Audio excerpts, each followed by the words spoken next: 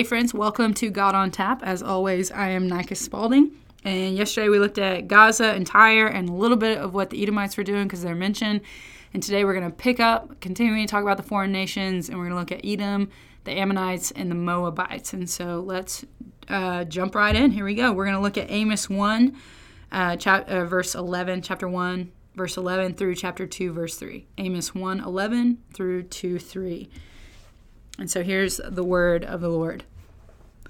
Thus says the Lord, for 3 transgressions of Edom and for 4, I will not revoke the punishment, because he pursued his brother with the sword and cast off all pity, and his anger tore perpetually, and he kept his wrath forever. So I will send a fire upon Teman, and it shall devour the strongholds of Bozrah. Thus says the Lord, for 3 transgressions of the Ammonites and for 4, I will not revoke the punishment, because they have ripped open pregnant women in Gilead, that they might enlarge their border. So I will kindle a fire in the wall of Rabbah, and it shall devour her strongholds with shouting on the day of battle, with a tempest in the day of the whirlwind, and their king shall go into exile, he and his princes together, says the Lord. Thus says the Lord, for 3 transgressions of Moab and for 4, I will not revoke the punishment, because he burned to lime the bones of the king of Edom. So I will send a fire upon Moab, and it shall devour the strongholds of Kerioth. And Moab shall die amid uproar, amid shouting and the sound of the trumpet. I will cut off the ruler from its midst, and will kill all its princes with him, says the Lord. This is the word of the Lord. Yesterday I mentioned the Edomites, and we are now getting to their turn. So they've kind of been hinted at, and they're like, oh, did you say our name? And he was like, oh, no, wait. No, it's coming for you, bruh. It's coming for you. And so now Edom's having their moment, and it's not a good moment. You definitely don't probably want to show up in any oracles of judgment. And by probably, you do not want to show up in people's oracles of judgment. But in order to understand what's going on in today's text, though, I got to tell you a story. We got to go way back. And so here's the story that I already mentioned yesterday for Edomites, but I want you to know where the Moabites and the Ammonites came from, because it's going to play into our entire theme today, which is the theme of relationships. Okay? So major theme today, and it's pretty incredible where the Bible takes us in this. And so first one, Edomites. I already mentioned it, but man named Abraham, so Abe had Ike had Jake and Essie is what I want to call them. So Isaac has Jacob and Esau. They're brothers. Brothers are supposed to get along. You know how I know this? Because the theme of family is so unbelievably important in the book of Genesis. So like the book of Genesis is all about the wickedness. It starts with good news, really good news. We're made in the image of God. Yay, woo! And God's like, you can do whatever you want. Just don't eat from this tree. And we're like, that tree? He's like, yeah, that tree. Just don't eat from that tree. And they're like, that one? He's like, yeah. And they're like, so anyways, humans, right? Am I right? I'm sure you met a few. And so sin continues to expand from that moment that we ate from the apple. And I say we because we would have done it too. Don't kid yourself. And so that expands and expands and expands. And then God's like, oh my goodness, this is getting way out of hand, as if he didn't know, but he knew. So floods the earth, builds again, starts building a family through Noah. Noah's family continues to sin, because as long as there's people on the earth, sin's going to keep happening. So then the Tower of Babel comes, and God's like, for real, for real? And they're like, yeah, for real. We want to be really powerful. And he's like, oh my goodness. And so he spreads them. And then God's like, you know what? I've got a plan to save this whole crazy world. And it's going to start with a man named Abraham. Actually, his name was Abram at the time, but whatever. I'm going to start with a no-name man from a no-name country, because God tends to do that. So he goes to Abram, who's in the land of Ur of the Chaldeans, and he says, hey, I'm going to need you to go up to the land of Canaan. And Abram's like, all right. And he's like, and hey, bro, you're going to have a son. He's like, oh, well, that'd be great and all, but I'm super old, and so is my wife. And he's like, yeah, I didn't stutter. So they go up. They eventually have a child, but in the process, they take their nephew Lot with them. Okay, and this is going to come in later. So Abram goes up, and he's got his nephew Lot, and then they both become very prosperous because God is prospering them. Okay, fast forward, they have that son that he and his wife Sarah didn't think they were going to have, and Sarah was like, God. And he's like, did you just laugh? And she was like, no. And he's like, don't lie to me, woman. And so he ends up God tells him to name the son Isaac, which means, son of laughter, which is fun. And so then Isaac has Jacob and Esau. Again, This theme of family is so important. So important. That so much so that later we're going to have this really weird story in the book of Genesis where there's a gal named Tamar and she's married to the son of Judah. And Judah is a really important character in the Bible because the king is going to come from the line of Judah. Judah's an important dude. He has a son. His son dies. According to Levirate laws in the Old Testament, which are these laws that have to do with marriage, he has to provide another son to Tamar in order for her to have a kid. So he gives him Onan. So Onan and Tamar are going to do the dirty, and they're going to have a kid. It's not the dirty if you're allowed to do it, I know, but go with me here. Sex is good. In the covenant of marriage, sex is good. There we go. Onan, though, knows the laws. He's a thinker. I can tell he's a thinker. And Onan's thinking. He's sitting there thinking, hand under his chin and head down thinking. He's like, if I get Tamar pregnant, that son is not really my son, because according to the Levirate laws, he's really going to be the heir to my brother. And if my brother doesn't have any heirs, then I would get his inheritance. So, I definitely want to have sex with Tamar, but I don't want to get her pregnant. And Onan spills his semen on the ground, and God's like, bro, that is not okay. And God takes him out. Literally, he kills him. And so you can read that story and you can be like, wow, God has very strong opinions about birth control. You could come away with that conclusion, or you could say God has very strong opinions about fulfilling your familial responsibilities, that family is really important. And that's a theme that happens over and over again in the book of Genesis. So, what happens when families go awry? Well, I told you yesterday, Jacob and Esau do not get along. So much so that Jacob has to run away from home. Then, when the brothers reunite, they are civil toward each other, but there's obviously enough of a discord that Jacob goes his other way. That the brothers do not get along. Esau eventually becomes the Edomites. And these are the very people that we're reading about in today's passage that are pursuing their brother with the sword, and they have relentless anger. What started as a brother stealing his other brother's birthright over a bowl of stew turns into the book of Amos telling us you guys are at war with each other and this is not healthy, that your anger perpetually burns against you. Okay, that's bad. Rewind, go back to Genesis, and remember I told you about Abraham? He had that nephew Lot. Real interesting story there. So Abraham and Lot, they start to become super prosperous, and they're looking at each other like, well, listen, you're getting real wealthy, I'm getting real wealthy. It doesn't make a lot of sense for us to stay in the same part of the land. Uncle, is it okay with you if I kind of go and take a different part? And he's like, sure. Where would you like to go? And he's like, there's this bustling metropolis known as Sodom and Gomorrah. I've heard good things about him. You ever heard of him? And he's like, oh, okay, see you later. So Lot goes there, and Sodom and Gomorrah, if you've never even read your Bible, probably know about this place because it's used in modern day parlance. Like you'll hear people say it's a modern day Sodom, which is their way of saying it's a modern day city of debauchery. I think people have referred to Vegas as that. Shout out to Vegas, a city I loathe. And so Lot goes and lives in Sodom and Gomorrah, and it is a town that is not walking with the Lord. We'll just say that. So much so that a messenger from God, the angel of the Lord, comes by Abraham's place, and he's like, hey, what's up? And he's like, not much. What are you doing? And he's like, I'm going to go burn that city to the ground over there. And he's like, that one? And he's like, yeah. He's like, that's a little problematic for me because I have a nephew over there. And again, family's super important, and I need you to not burn it to the ground. So what if there's 50 righteous people there? And he's like, okay, sure. For 50, I'll spare the whole city. And Abram's like, okay, well, I'm not sure that there's going to be 50. So what about 40? And he's like, sure, yeah, for 40. Okay, sure. Well, Abraham eventually negotiates down to 10.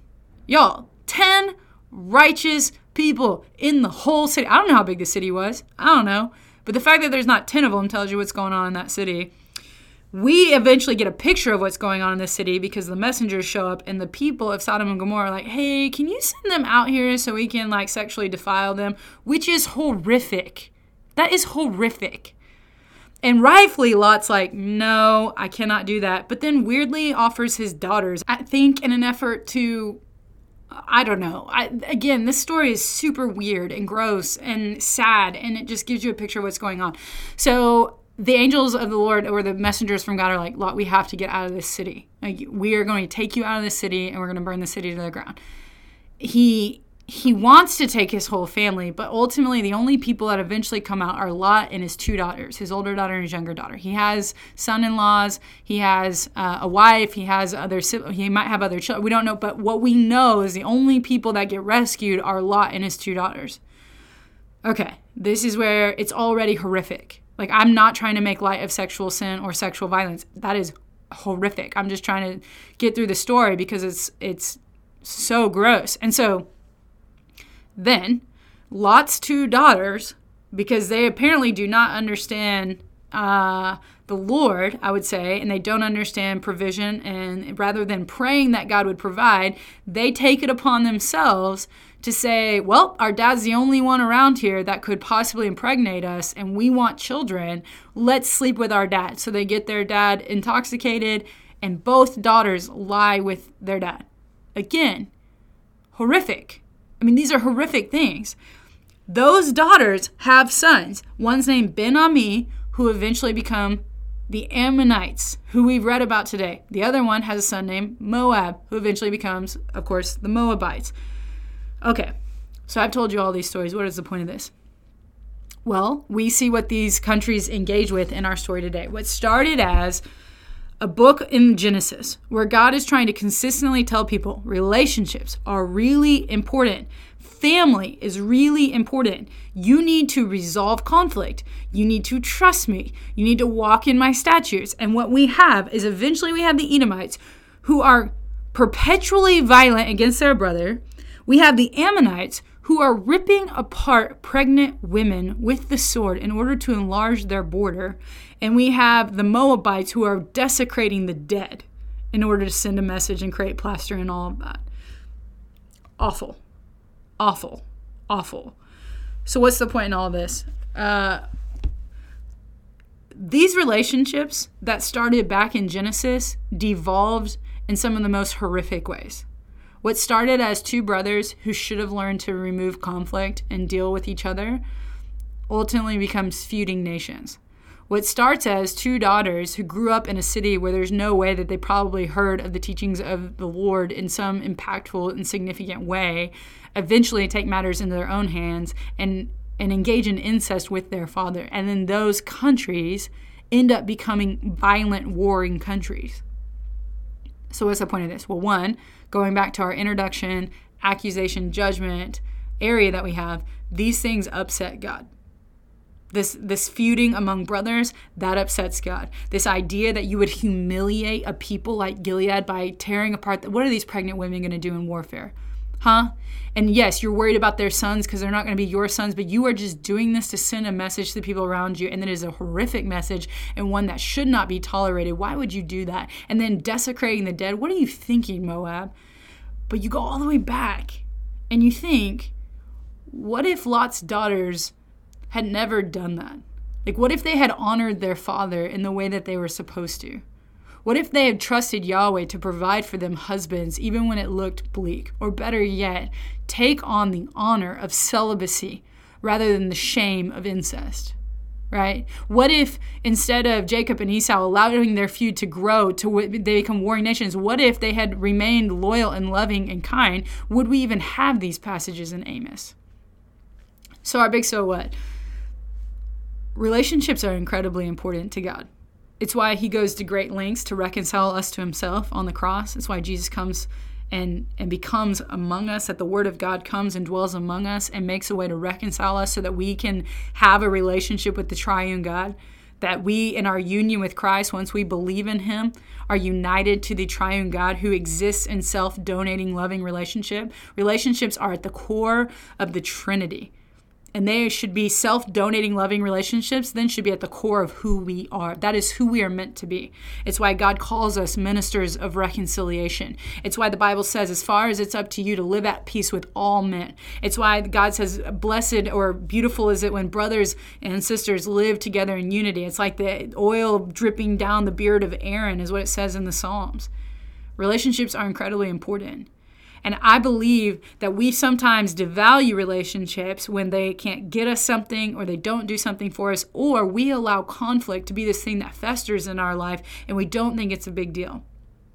Now, Do I think the feud with your brother is going to ultimately turn into two feuding nations in 500 years, 1,000 years? No, I don't. I don't. I'm going to be honest with you. I don't think many of us are that important. Just going to say it. I don't think we're that important. Do I think God is giving us an incredible picture, though, of what can happen when we leave conflict unresolved and how it festers and balloons and grows and it affects more than just us now? Because now you're talking about affecting an entire people group.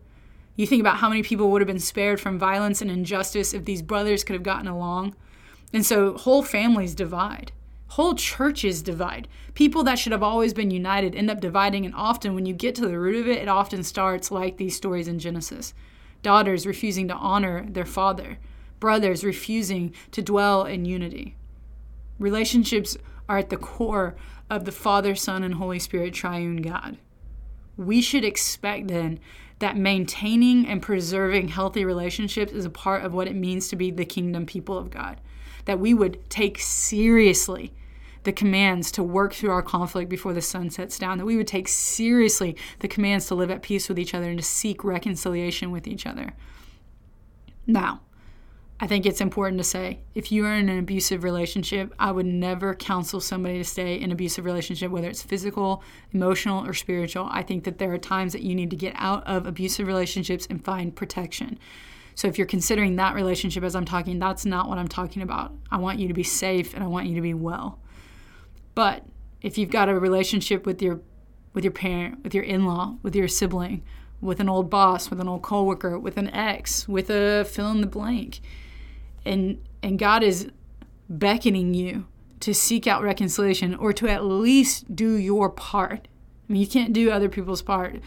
But I think this picture of what we're seeing in the book of Amos is what happens when relationships devolve. That entire peoples are affected by that. And so the so what for us today is that relationships are an incredibly critical component to what it means to be a healthy, functioning member of the kingdom of God. And we need to be diligent, eager, and zealous to maintain the spirit of unity and the bond of peace in the relationships around us. And so if you are not at peace with one of your brothers or sisters right now, my encouragement for you today is I'm not even encouraging you to seek them out right now so much as I want to encourage you to pray about it and ask God what he would have you do. And then to consider these warnings in the book of Amos of what can happen when relationships go untethered. And again, I'm not trying to say that your relationships will someday balloon out to warring nations. But I am saying there's often shrapnel in the way when relationships go unrepaired. God cares about you, and he cares about your relationships, and he cares that we would bear his image in that way, that we would go to great lengths like his son did to reconcile, that we would be people that go to great lengths to reconcile others as well. If nobody's told you today that they love you, I do. Way more importantly, the God of reconciliation is crazy about you. Peace.